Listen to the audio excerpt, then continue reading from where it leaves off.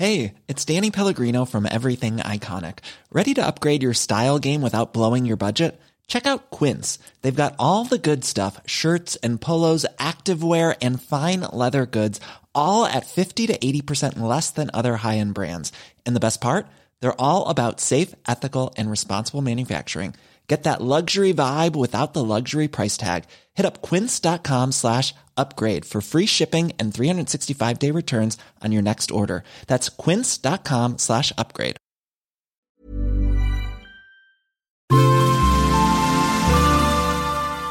Asennemedia. Kaupallinen yhteistyö Felicitas Mehiläinen. Mä olin päättänyt, että kun mä täytän 35, niin mä rupean selvittämään mun mahdollisuuksia tulla äidiksi. Mä en ollut yhtään varma siitä, onko mä enää esimerkiksi fyysisesti kykenevä siihen, eli olenko mä hedelmällinen. Mua oli peloteltu siitä, että hedelmällisyys alkaa laskemaan naisilla aika nuorena jo. Ja mun oli pakko päästä selvittämään se, että onko mulla enää mahdollisuutta tulla biologisesti äidiksi. Mun kaveri vinkkasi mulle Felicitas Mehiläisen tämmöisestä ensikäynnistä, jonka sä voit varata ja mennä sinne. Tällä ensikäynnillä on tarkoitus lähteä selvittämään sitä sun hedelmällisyyttä, joka lopulta tutkitaan sekä gynekologisella tutkimuksella että verinäytteillä. Se oli mun mielestä hirveän jännittävää mennä sinne, kun mä tajusin, miten isosta asiasta tässä on kyse. Mä oon totta kai ihan nuoresta asti käynyt gynekologilla, mutta tää oli tosi paljon jännittävämpää, kun kyseessä oli mun elämän tärkein asia. Se vastaanotto, minkä mä sain Felicitas Mehiläisessä, oli jotain käsittämätöntä. Mä en ole koskaan saanut niin lämmintä ja kannustavaa vastaanottoa lääkäriltä. Ja mä uskonkin siihen, että nämä ihmiset on tottunut kohtaamaan jos jonkunlaisia ihmisiä ja kohtaloita. Nämä ihmiset haluaa sydämestään auttaa ja antaa sitä omaa asiantuntijuuttaan parhaalla mahdollisella tavalla, jotta sä voisit toteuttaa sun elämän suurimman asian. Siitäkin huolimatta, että mua aina jännittää mennä sinne ja mä aina vähän pelkään, että tuleeko jotain ja onko joku laskenutkin ehkä, niin mulla on aina tosi turvallinen olo tulla sinne. Ja mä oonkin kaikille mun ystäville suositellut tämmöistä ensikäyntiä, jos tämä asia yhtään mietityttää. Se voi olla eri tilanteessa, oikeastaan ihan missä vaan. Mutta jos sä ikinä mietit sitä, että onko mun mahdollista tulla raskaaksi, niin silloin mä suosittelen ehdottomasti lähteä selvittämään sitä. Silloin sä tiedät, missä mennään. Mä ainakin haluan pitää huolta siitä, että mä tiedän, missä mun kroppa menee tämän asian kanssa.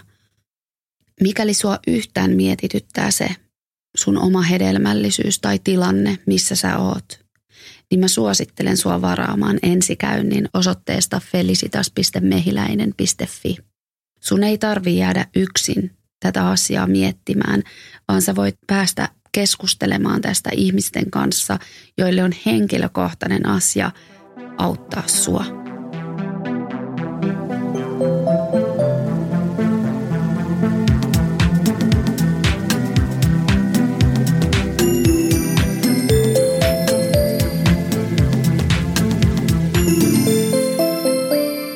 Minä olen Peppi. Tämä viimeinen jakso, tämä on kulkenut mulla työnimellä Haluan äidiksi. Ja niinhän se on ollut. Niin kauan kuin mä muistan, mä oon halunnut äidiksi. Samaan aikaan mä oon miettinyt todella paljon sitä, että voisinko mä olla äiti, onko se fyysisesti mahdollista, mutta myöskin sitä, että voisinko mä olla äiti. Mä oon hyvin kompleksinen ja varmasti traumatisoitunut ja tässä mun matkalla on tapahtunut niin paljon kaikkia, että mä oon miettinyt sitä, että voisinko mä oikeasti olla äiti, voisinko mä olla hyvä äiti, kestäisikö mun hermot, olisinko mä sitten semmoinen ihan raivoäiti koko ajan vai minkälainen äiti mä olisin. Sitä mä oon pyöritellyt mielessäni paljon. Kaikki mun läheiset tietää sen, että mä oon halunnut äidiksi tosi pitkään. Ja kaikki, jotka mut tuntee hyvin ja on vaikka nähnyt mut lasten kanssa, niin on jossain kohtaa ehkä maininnut sen, että mä olisin varmaan ihan hyvä äiti, koska mä tuun tosi hyvin lasten kanssa toimeen. Ja melkein kaikki mun jollain tapaa läheisten aikuisten lapset pitää musta. Ja mä oon tiettäkö se täti, joka pyörii tuolla lattialla aina lasten kanssa leikkimässä. Ja se, jonka ilmestymisestä juhliin ollaan fiiliksissä, koska tiedetään, että nyt se menee niiden lasten kanssa tonne ja saadaan hetki ehkä hengähtää itse ja syödä dominokeksejä. Mulla oli jo pienenä hyvin vahva semmoinen hoivavietti ja mä nuorenakin hoidin paljon lapsia. Et mä oon aina tykännyt lapsista tosi paljon ja mun mielestä lasten kanssa on silleen ihanan mutkatonta olla. Ne on tosi aitoja ja rehellisiä. Sä et voi feikkaa mitään. Sä et voi yrittää olla parempi kuin sä oot, koska se tulee esiin nopeasti. Lasten kanssa oleminen on myös väsyttävää. Mä oon aina aivan poikki, kun mä vietän päiviä mun kummitytön kanssa tai jonkun lapsen kanssa, mutta se väsymys on erilaista. Se on semmoista, olen tehnyt jotain merkittävää ja tämä tuntuu minusta hyvälle tyyppistä väsymystä.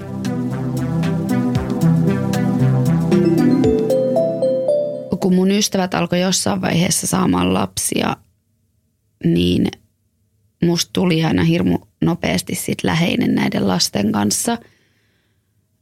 Mä oon siitä onnellinen, että mulla on 3 ihanaa kummityttöä. He on kaikki vähän eri ikäisiä ja kaikilla on semmoinen ihan oma paikka mun sydämessä.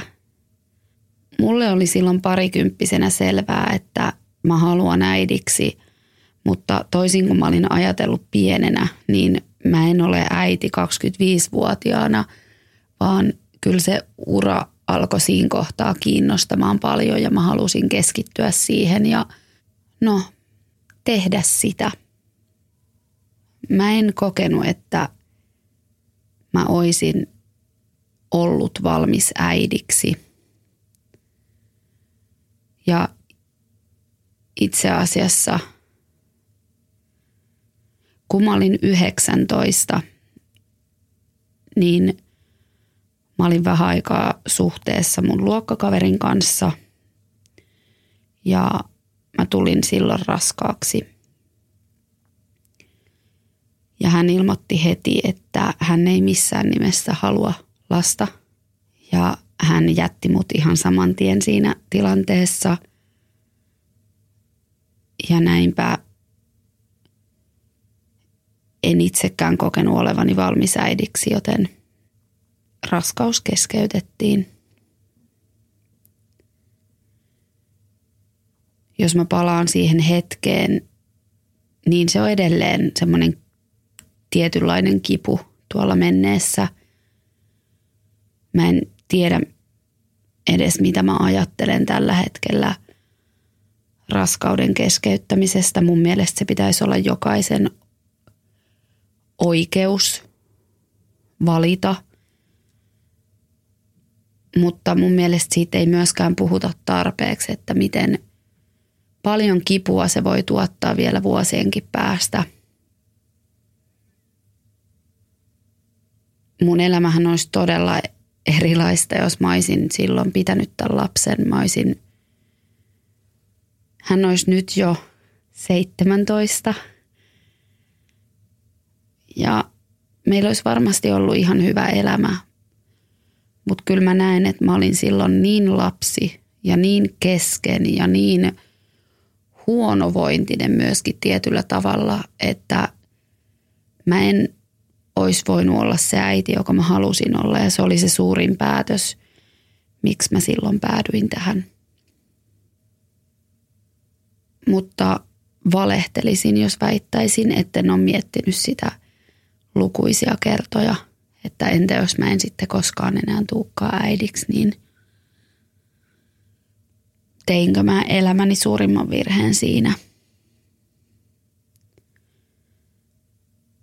Et entä jos sitten mulle ei koskaan suoda sitä unelmaa toteutuvaksi tai sitä mun elämän suurinta ja tärkeintä toivetta, niin pilasinko mä jotain itse? Oikeastaan tämän jälkeen niin läpi mun aikuisuuden ja näiden eri suhteiden mä oon miettinyt sitä, että koska olisi oikea aika.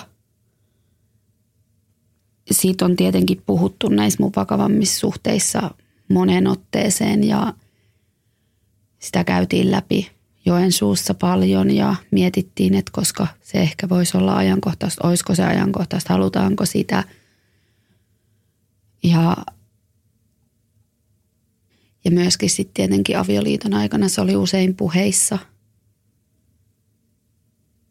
Ei sitä varmaan tiedä, koska siihen on valmis. Ei se varmaan ole semmoinen asia jotenkin, että, tai voi tietää, että okei, nyt mä oon valmis, mutta kyllähän se sitten vasta alkaa se todellinen valmistautuminen sitten, kun se on konkreettista. Varsinkin silloin, kun olin naimisissa, niin ihmiset kyseli sitä tosi paljon. Mekin, kun edettiin silleen nopeasti ja sitten me muutettiin isompaa taloa, niin ihmiset jossain vaiheessa sitä kyttäsi ja oletti ja tuli kyselemään. Ja se oli kieltämättä tosi turhauttavaa. Mä ymmärrän, että ei sitä tehdä pahalla, mutta varsinkin siinä tilanteessa, kun sä et voi tietää, mitä ehkä toiset käy läpi tai onko se mahdollista vai onko siinä jotain, niin se tuntui kyllä niin kuin todella kivuliaalta, että sitä tullaan kysymään ja kytätään ja laitetaan viestiä, että hei, oot sä raskaana, sulla on ehkä vähän vyötäröympärys kasvanut.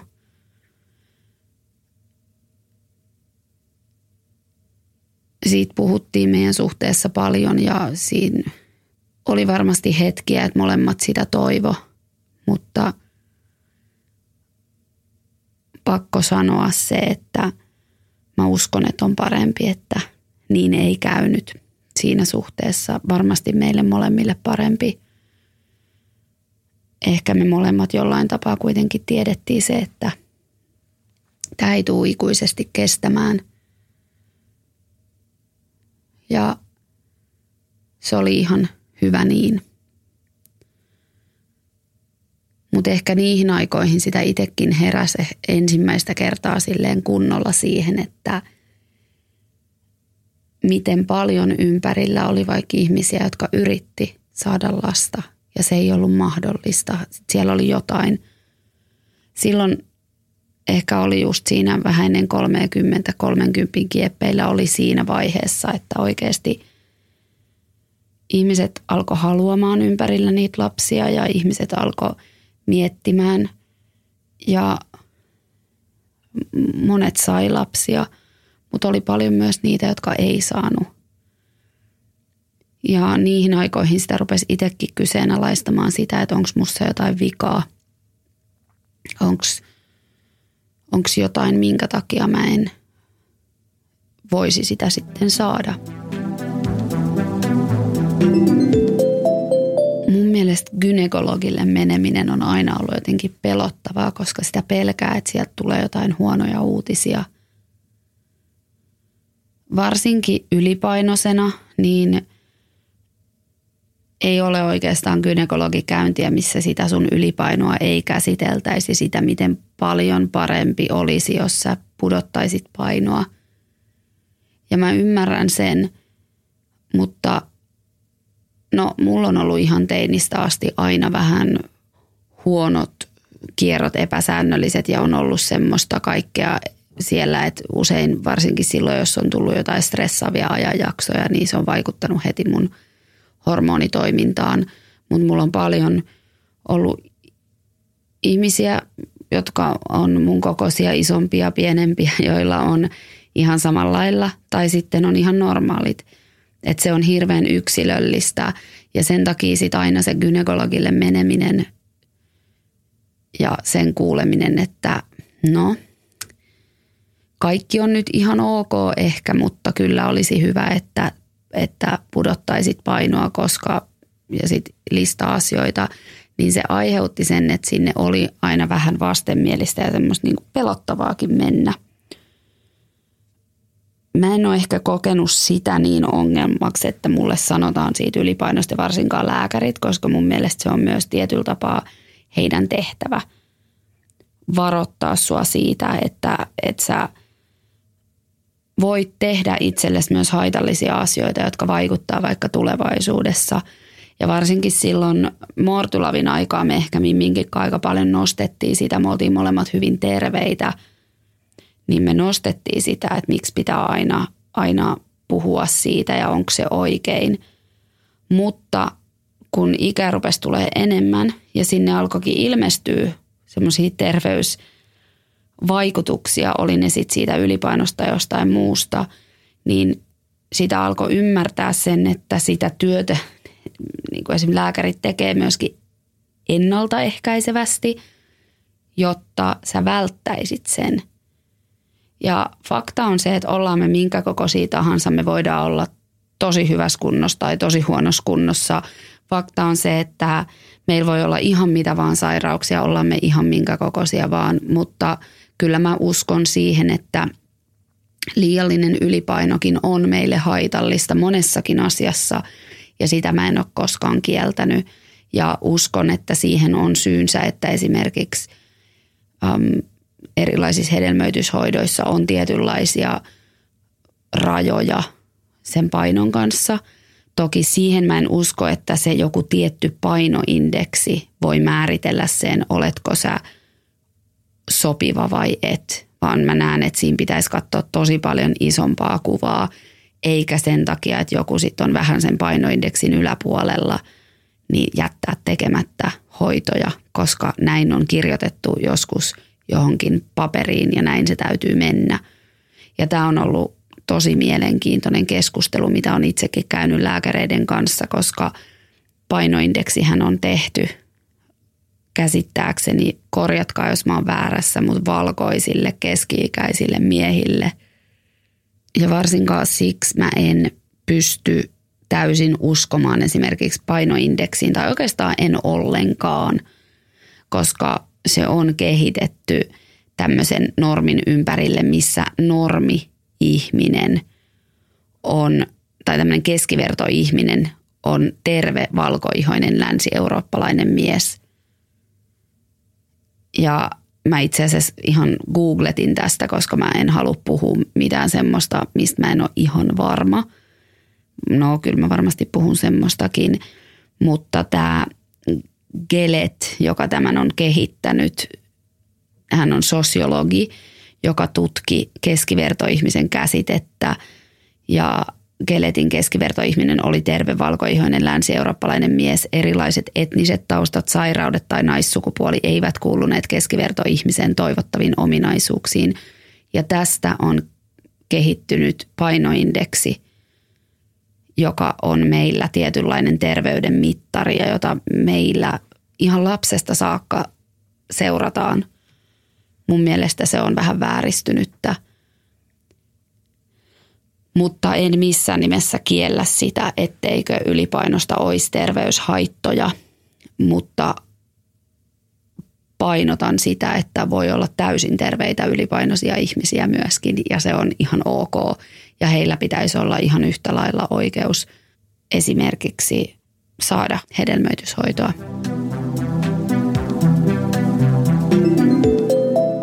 Kun sitten mä erosin ja jäin niin sanotusti yksin, eli siirryin tänne sinkkuelämän syövereihin, niin silloin tietenkin sitä miettii, että no niin, että näinköhän tässä tämä meni. Että siinäkö se oli se mun mahdollisuus lapseen avioliitossa ja perheeseen ja näin. Ja mä mietin, että eihän niin kuin, tässä se sitten on. Ja en mä tästä heti löydä ketään, jonka mä haluan esimerkiksi alkaa perustaa perhettä, vaan että nyt mun täytyy miettiä, että tässäkö tämä oli. aika nopeastikin sen eron jälkeen mä törmäsin mun semmoiseen työtuttuun, joka oli raskaana. Ja hän oli raskaana itsellisesti. Ja se oli mun mielestä hirveän kiehtovaa. Hän on mun mielestä tosi vahva ja upea nainen ja mä oon aina jotenkin ihaillut häntä. Mä mietin, että vau, aika rohkeeta ja että mulle oli aina ollut hirveän tärkeää se, että mun lapsella olisi perhe ja mä olin ajatellut, että koska mulla ei itselläni ole ollut sitä biologista perhettä, niin kyllähän mun täytyisi tarjota mun lapselle sellainen. Se on tosi jännää, miten sitä tosi monessakin tilanteessa on miettinyt sitä, että mä haluan tarjota mun lapselle kaiken sen, mitä mulla itsellään ei ole ollut. Ja se on kai joku juttu, joka sieltä tulee sieltä lapsuudesta, että sä haluat jollain tapaa korvata sille lapselle sen, mitä sä et ole itse saanut. Mä en tiedä, onko se hirveän hyvä, koska meidän ei pitäisi lähteä mun mielestä sillä tavalla rakentaa sitä vanhemmuutta, mutta se on hirveän inhimillistä, että kun sä oot nähnyt niin omin silmin kaiken sen, mitä sä et missään nimessä halua, etkä missään nimessä haluaisi lapselle, niin jollain tapaahan sä sitten korjaat niitä kokemuksia sillä, että sä pystyisit tarjota sun lapselle mahdollisimman normaalin ja hyvän ympäristön elää ja olla. Mutta mä keskustelin tämän mun tutun kanssa paljonkin ja mä kysyin häneltä ihan, että miten hän on päätynyt tähän ja miksi. Ja selkeä vastaus oli se, että ikä tässä alkaa tulla vastaan ja jos hän tämän lapsen haluaa, kuten hän on jo pitkään halunnut, niin silloin hänen tulisi se tehdä itsekseen.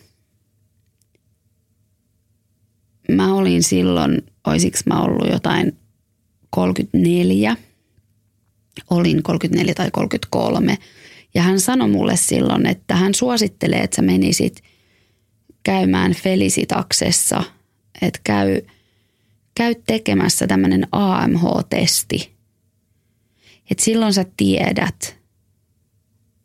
tiedät vähän, että mikä sun tilanne on, kun mäkin sitä pohdin silloin, että voisiko se olla niin, että mä olisin jo vähän liian vanha. Ja kun sitä lapsikipuilua on ollut paljon, että haluanko mä sitä, enkö mä halua, enkö mä pysty, mitä, niin siitä niin kuin alkoi tulee semmoinen, että en mä ehkä haluukaan, että entä jos mä oon epäpätevä tai entä jos mä en olekaan hedelmällinen ja mä en voikaan saada sitä lasta.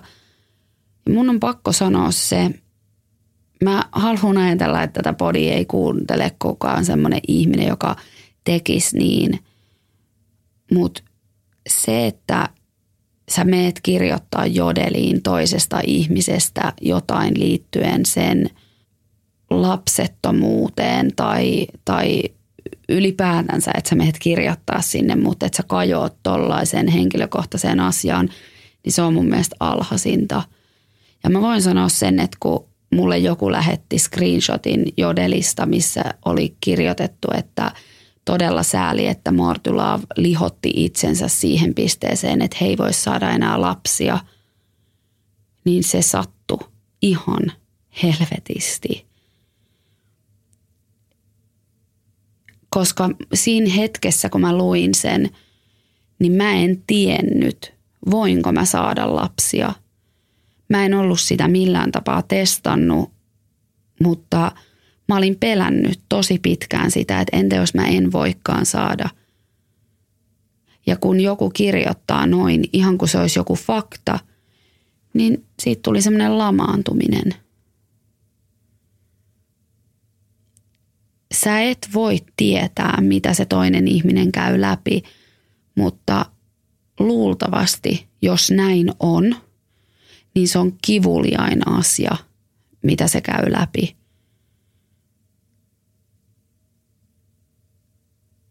Ja jokainen lapsiutelu ja sellainen, että no meinaatko ja mitäs nyt kun et voi, kun ei ole miestä, ne sattuu. Ne voi olla ihan hyvällä tarkoitettuja heittoja, mutta ne sattuu. Ja semmoinen mahan kyttääminen ja arvioiminen se on ihan niin kuin hirveetä. Että toi on niin yksityinen ja toi on niin arka asia, että siinä pitäisi kyllä miettiä, keneltä sä kysyt ja mitä sä kysyt. Tai kenestä sä puhut ja mitä sä kysyt. Mutta ehkä tämäkin oli yksi syy, minkä takia mä sitten päädyin, että mä haluan mennä siihen AMH-mittaukseen. Mä haluan tietää. Mä haluan kuulla sen joltain, että onko tämä mahdollista. Ja se tuli vielä jotenkin silleen, että Mimmi bongas Mehiläisen tämmöisen jonkun mainoksen Facebookissa, että -50 ensikäynti. Ja se lähetti sen mulle ja sanoi, että nyt on sun aika. Me ollaan Mimmin kanssa puhuttu aina näistä asioista tosi paljon ja siitä, mitä me halutaan. Halutaanko me lapsia, kipuiltu yhdessä, mietitty tätä ja meillä on aina ollut siinä hirveän semmoinen avoin keskustelu ja mä koen, että se on ollut kyllä tosi tärkeää. Mutta silloin mä muistan, kun mä menin sinne AMH-mittaukseen, niin mä pelkäsin niin paljon.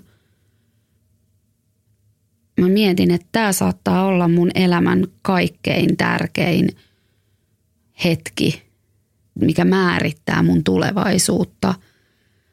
Mä olin siinä vaiheessa tehnyt jo sen mietinnän siitä, että joo, että mä haluan lähteä siihen ehkä itsenäisesti, pitäisikö se sanoa itsellisesti. Mutta se mun kysymys oli, että koska. Ja senhän se AMH-mittaus sitten kertoo myöskin, että missä mennään. Se oli se mun frendi sanonut, että sitä suositellaan, jos sä oot yli 35. Että ilmeisesti jonkun tutkimuksen tai tutkimusten mukaan meidän hedelmällisyys alkaa jo 30 ikävuoden jälkeen laskea, mutta 35 ikävuoden jälkeen se voi alkaa laskea radikaalisti. Ja silloin mä tein itse asiassa päätöksen, että kun mä täytän 35, niin mä rupean ihan oikeasti selvittää tätä asiaa ja oikeasti tekemään tälle asialle jotain. Ja tämä ensikäyntikin tuli sitten, kun mä olin jo 35, eli silloin Mimmi sitten sanoi, että no niin, Peppi, go. Ja vähän puski mua sinne.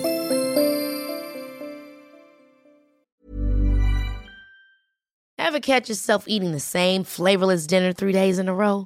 Dreaming of something better?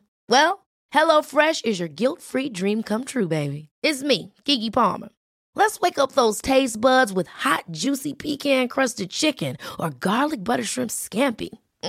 Hello Fresh. Stop dreaming of all the delicious possibilities and dig in at HelloFresh.com.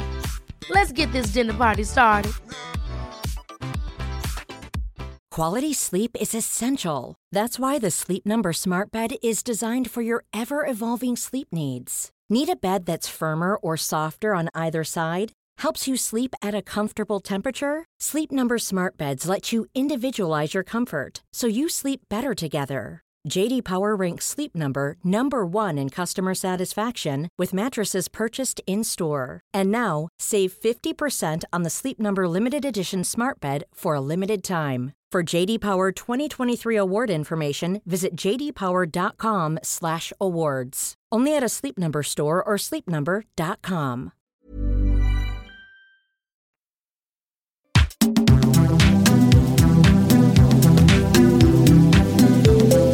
Mä menin sinne ensikäynnille, se oli tämmöinen, siihen sisältyi myös tämmöinen ihan tavallinen gynekologinen tutkimus, missä katsottiin munasarjat ja katsottiin ylipäätänsä, että miltä siellä näyttää. Ja sitten sen jälkeen piti mennä verikokeisiin ja ne verikokeet on tosi tarkat, että ne otetaan just oikeaan aikaan, kierron aikaan. Toki haastavat mun kaltaisella, jolla saattaa vaihdella ne kiertojen pituudet ja kaikki, koska mulla vaikuttaa niin moni asia niihin. Se oli todella jännittävää aikaa. Mä odotin niitä sydänkurkussa, niitä veriarvoja. Ja mä olin jollain tapaa, mä olin jo valmiiksi valmistautunut siihen, että sieltä tulee jotain hälyttävää ja että ne on oikeassa ne kirjoittelijat siellä Jodelissa, että mä en todellakaan enää voi saada lapsia tai että mä en ainakaan helposti voi saada. Toki yksi arvo tai kaikki ne tutkimuksetkaan, mitä siinä tehdään, eihän ne sitä lopulta kerro, että onko se näin. Että kyllähän se sitten sen näkee vasta sitten, kun siihen prosessiin lähdetään, että mitä tapahtuu. Mutta ne antaa jonkunlaista osviittaa ja toki sitten siellä on ne ammattilaiset, jotka pystyy katsomaan, että hei, sun kannattaa tehdä näin ja näin ja lähdetään tota arvoa laskemaan ja nostamaan. Että se on todella mun mielestä semmoista tarkkaakin siellä, että miten sitä ja se on vähän jopa karua joskus, että kun puhutaan, että no meidän pitää saada nostettua, laskettua, että sä saat sellaisen ideaalitilanteen päälle, jossa se olisi mahdollista onnistua mahdollisimman hyvin. Ja sitä varten on hirveän tärkeää, että ne ihmiset tai se ihminen, joka sua hoitaa siinä tilanteessa tai joka tekee näitä, niin hän tuntuu silleen oikealta. Että kyllä mulle aina on gynekologi ollut todella tärkeä, että tuntuu oikealta ja tuntuu semmoiselta turvalliselta mennä sinne, mutta tässä se on vielä ihan todella tärkeää. Ja ainakin kaikki asiantuntijat, joita mä oon sit kohdannut siellä, niin he on ollut kyllä sellaisia hyviä ihmisiä, jos näin voisi sanoa, ihan sieltä vastaanotosta lähtien. Ja se on ollut mulle tosi tärkeää. Ja sitten se tuli sinne Mehiläisen appiin mulle se tieto. Ja siellä oli vaan lukuja. Eihän mä ymmärtänyt niistä yhtään mitään. Sitten mä kävin niitä kaikkia labratuloksia katsomassa. Siellä näkyy ne viitearvot ja näin, että mä pystyin vähän siitä katsoa, mutta mä en ymmärtänyt esimerkiksi siitä AMHsta mitään. Enkä edes tajunnut, että se on se tärkeä siinä vaiheessa, että mä muistin, että oli joku tämmöinen mittaus ja että se oli joku niistä arvoista, mutta mä en muistanut, mikä se on. Ja mä sitten soittelin sinne ja yritin saada lääkäriä kiinni, joka sanoisi jotain. Ja sitten siinä oli jotain semmoista, että se mun lääkäri oli lomalla tai jotain ja siinä kesti ja mä mietin sitä. Ja sitten mä itse asiassa juttelin yhden mun kaverin kanssa, joka oli käynyt kanssa tämmöisessä tutkimuksessa. Ja hän sanoi, että toihan on hyvä arvo. Että sullahan ei selkeästi ole vielä alkanut se hedelmällisyyden laskeminen, jos hän nyt tämän oikein osaa lukea. Ja mä olin ihan, että mutta kyllä se varmaan on. Ja sitten hän oli, että ei että hänen mielestään toi on hyvä arvo.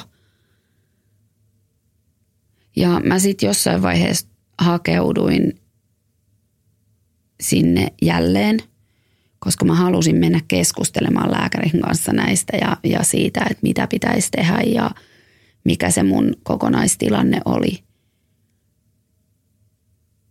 Niin sitten siellä katsottiin vielä uudestaan, tutkittiin ja katsottiin niitä arvoja, mitä silloin oli mitattu. Siinä oli tietty mennyt jo vähän aikaa ja hän sanoi mulle ne sanat, että kyllä me sut raskaaksi saadaan, jos sä niin haluat. Vettä tulee silmiin taas. Ne oli ehkä yhdet kauneimmat sanat, mitä mä olin eläessäni kuullut, koska se oli mulle se varmistus, jota mä olin halunnut tietenkin kuulla, mutta pelännyt tosi paljon. Ja se jollain tapaa sinetöi sen toiveen siitä, että tämä olisi mahdollista ja mä voisin tehdä sen ihan itse.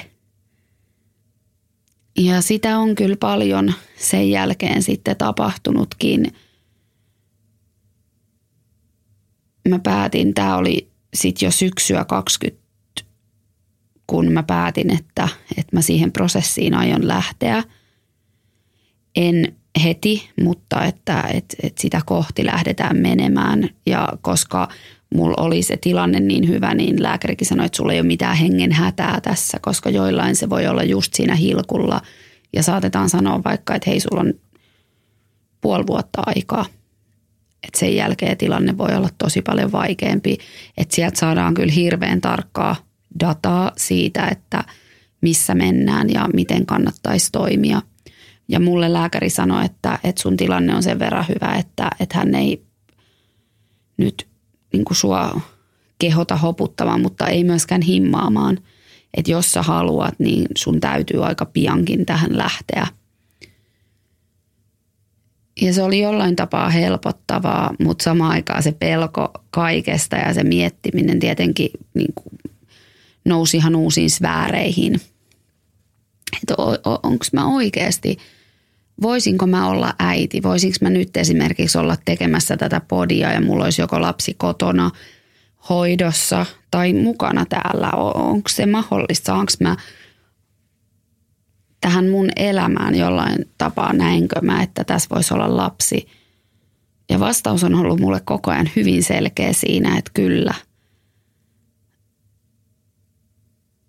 Mä uskon, että kaikki kyllä järjestyisi. Ja mä voisin olla tosi hyvä äiti.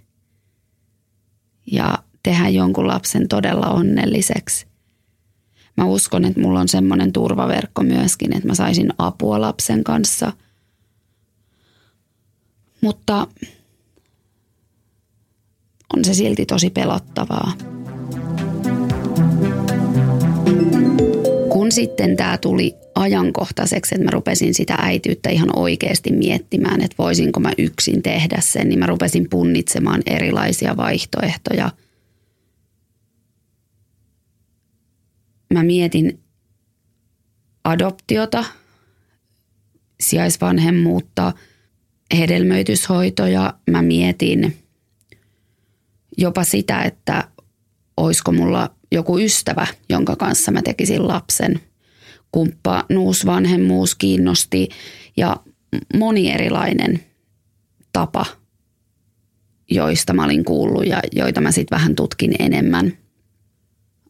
Mulle tuli yllätyksenä se, että sijaislasta harvoin annetaan esimerkiksi pääkaupunkiseudulla niin yhdelle vanhemmalle ainoastaan. Eli sulla pitäisi olla se puoliso, mutta mä kävin tätä keskustelua ja se on kuulemma yleistymässä, että sä voisit saada myös yksin sijaislapsen.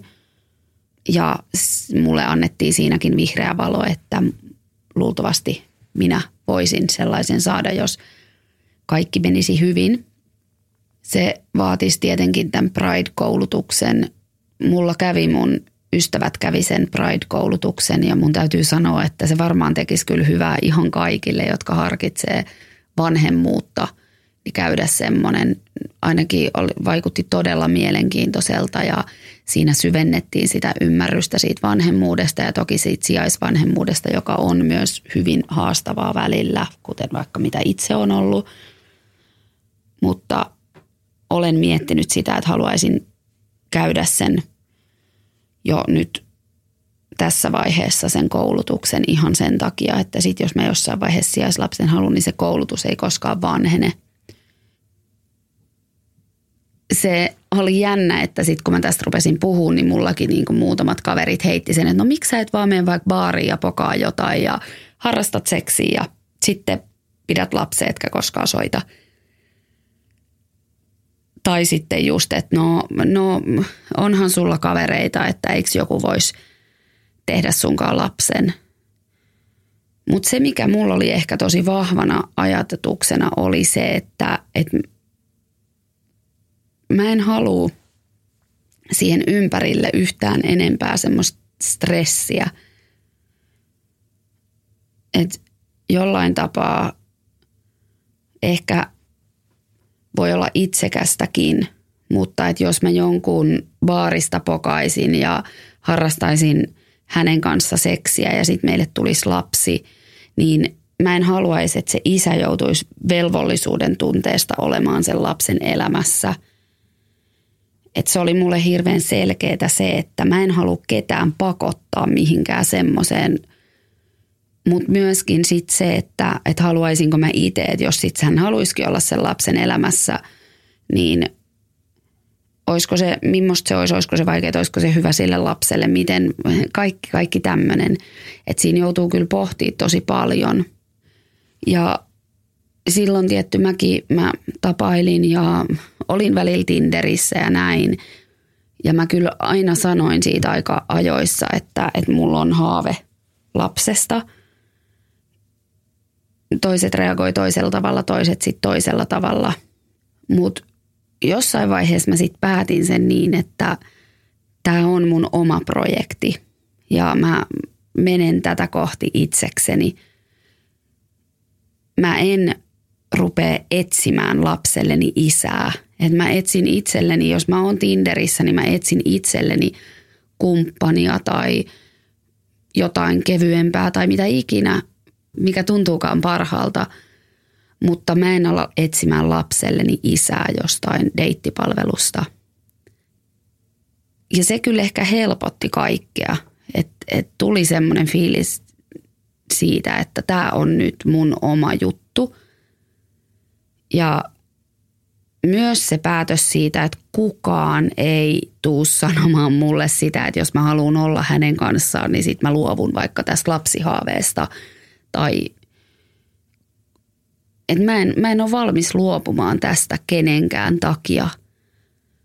Jos mä tästä luovun jostain syystä, niin se on sitten se mun oma päätös ja se mun oma tahto siinä kohtaa, että missään nimessä mä en tästä unelmasta luopuisi sen takia, että toinen ei vaikka halua lasta. Mutta kun mä sitten tapasin mun nykyisen poikaystävän tai miesystävän, emme ole enää hirveän nuoria, hän on mua vähän vanhempikin, niin tästä asiasta juteltiin heti. Meidän ekoilla treffeillä me käytiin tästä aika syviäkin keskusteluja ja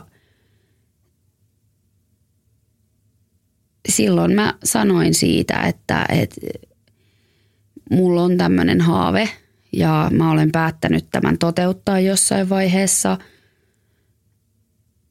Jos suinkin se, että teenkö mä tämän millä tavalla tai haluanko mä äidiksi biologiselle lapselle vai sijaislapselle vai miten, siitä mä en vielä tiedä. Mutta mulla on tavoitteena se, että musta kuitenkin tulisi äiti. Ja hän oli mun mielestä jotenkin käsittämättömän ymmärtäväinen sen suhteen. Hänellä ei ehkä ollut ihan ne samat ajatukset, mitä mulla, mutta hän sanoi mulle, että hän ei myöskään koskaan ottaisi sitä sulta pois. Ja mä sanoinkin silloin hänelle sen, että näin tämä asia on. Ja sä voit päättää, että haluat sä olla läsnä elämässäni, kun tämä asia menee eteenpäin vai et halua olla. Että se on sun päätös. Mä en tule sua ikinä painostamaan mihinkään suuntaan, enkä vaatimaan sulta mitään. Koska mä tiedostan sen, että tämä on mun projekti ja tämä on mulle tärkeä asia, mutta tänne ei tarvitse olla sulle samalla lailla.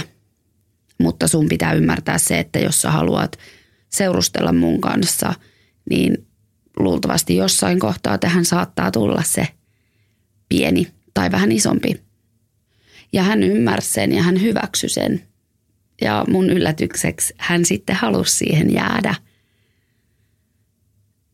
Ja tämä on asia, mistä me jutellaan oikeastaan tosi useinkin ja me puhutaan, kun tehdään suunnitelmia tulevaisuutta tai mitä ikinä ajatellen, niin me puhutaan siitä, että jonain päivänä ehkä tämä prosessi jatkuu tästä eteenpäin jollain tapaa. Ja musta se on jotenkin todella ihanaa, miten me siitä puhutaan ja miten se on läsnä ja ymmärrys siitä, että se on se mun haave.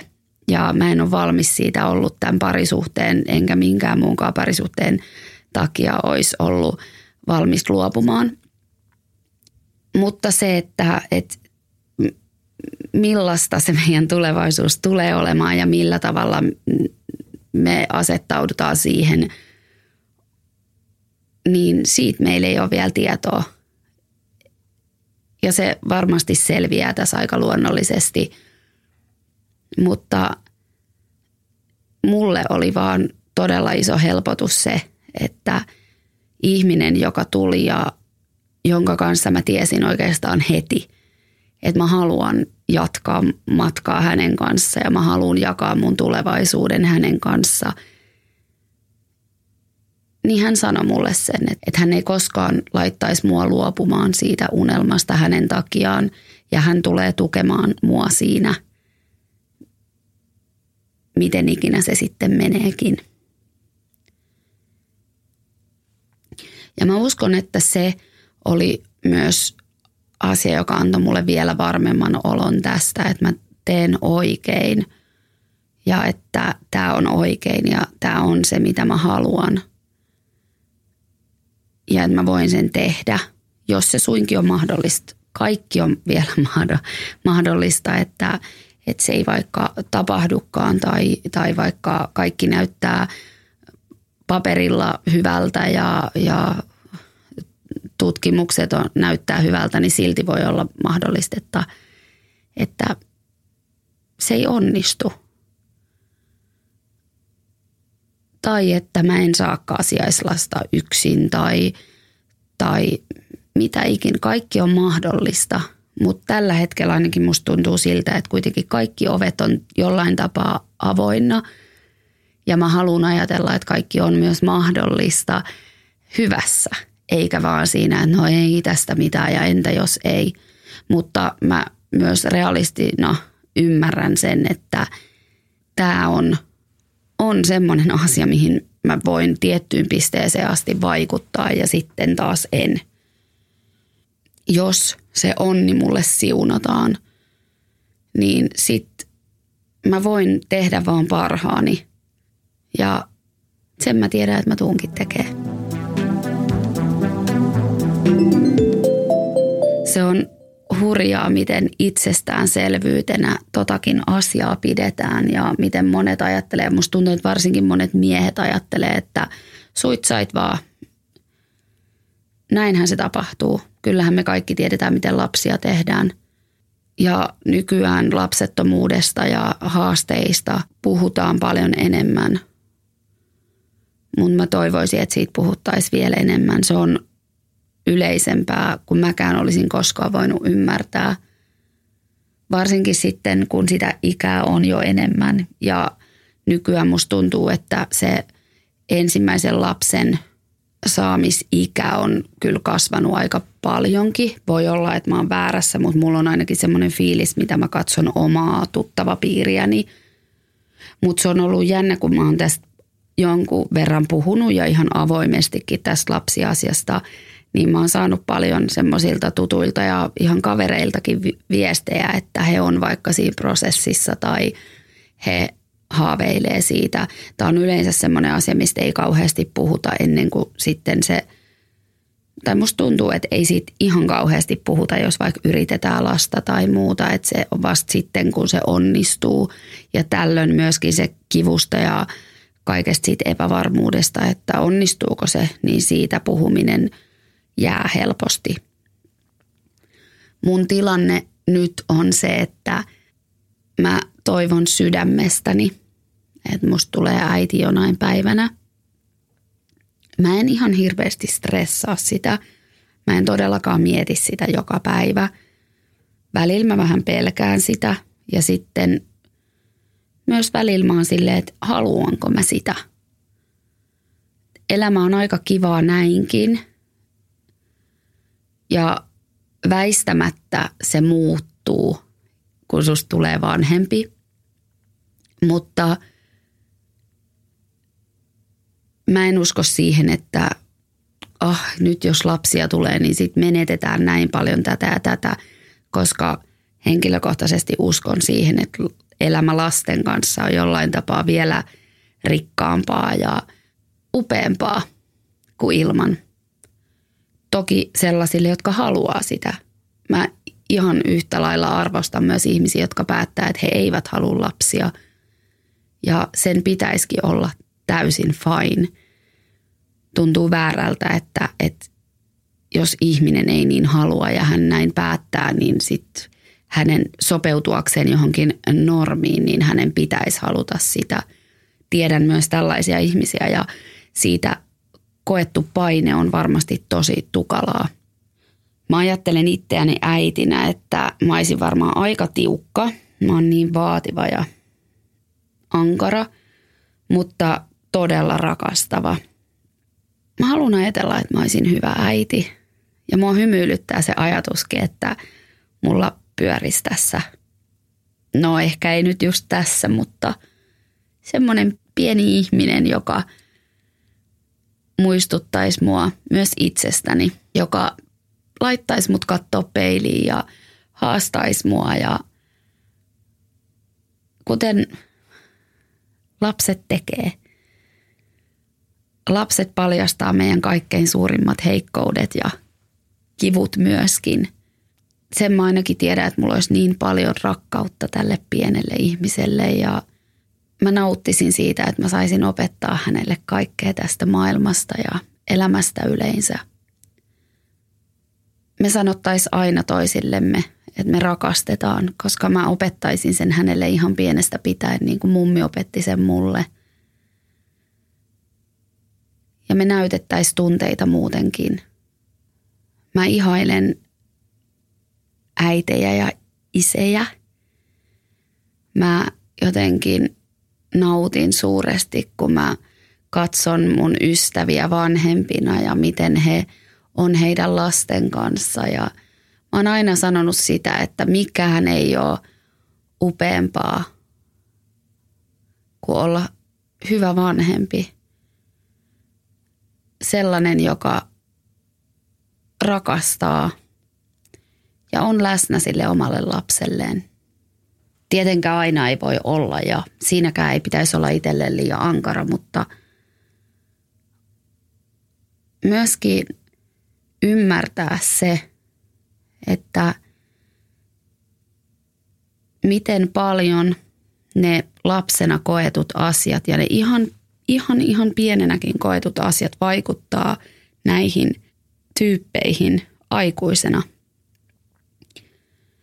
Mä oon elävä esimerkki siitä, että mä kannan niitä asioita sieltä mun menneisyydestä ja ihan sieltä varhaisesta lapsuudesta edelleen. Ja mä muistan sieltä todella paljon semmoisiakin asioita, mitä mä toivoisin, että mä en muistaisi.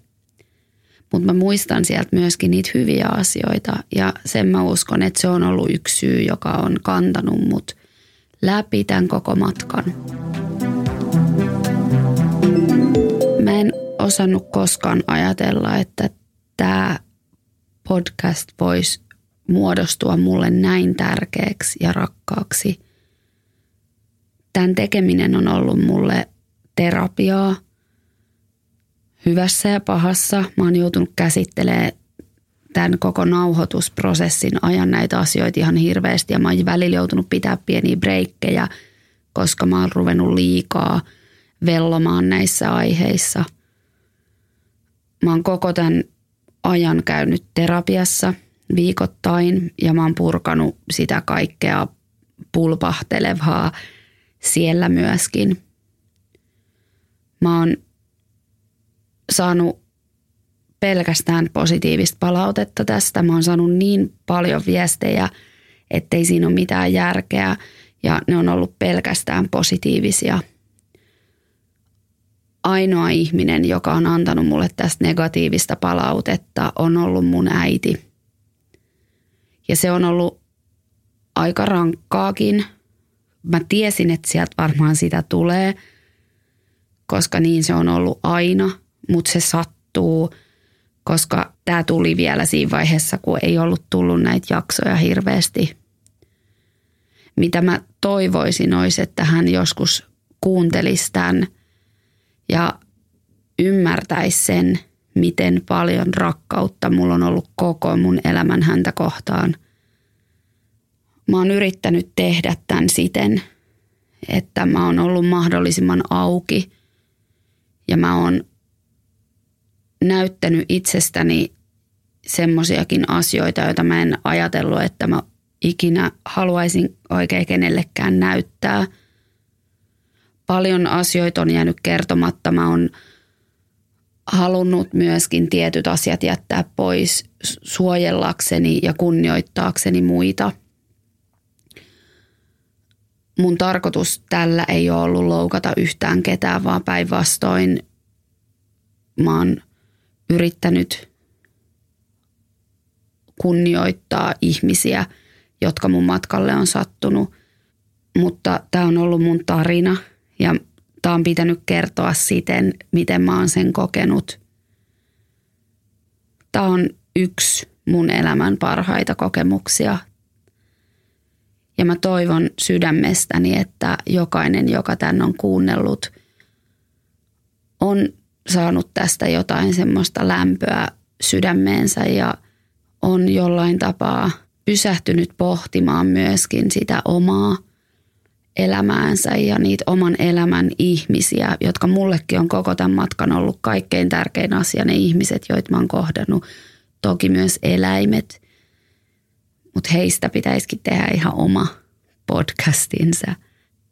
En mä tiedä, mitä tähän loppuun täytyy sanoa.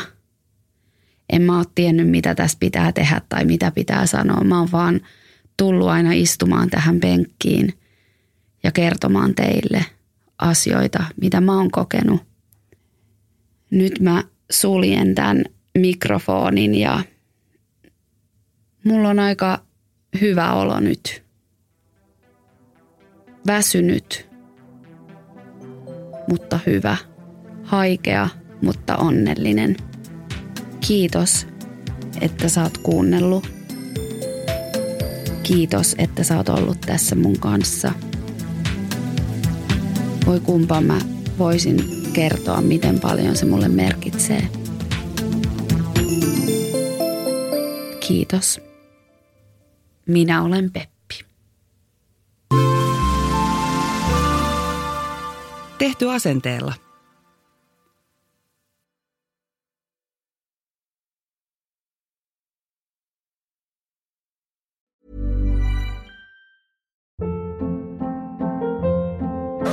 Hold up. What was that? Boring. No flavor. That was as bad as those leftovers you ate all week. Keke Palmer here, and it's time to say hello to something fresh and guilt-free. Hello Fresh. Jazz up dinner with pecan-crusted chicken or garlic butter shrimp scampi. Now that's music to my mouth. Hello Fresh. Let's get this dinner party started. Discover all the delicious possibilities at HelloFresh.com.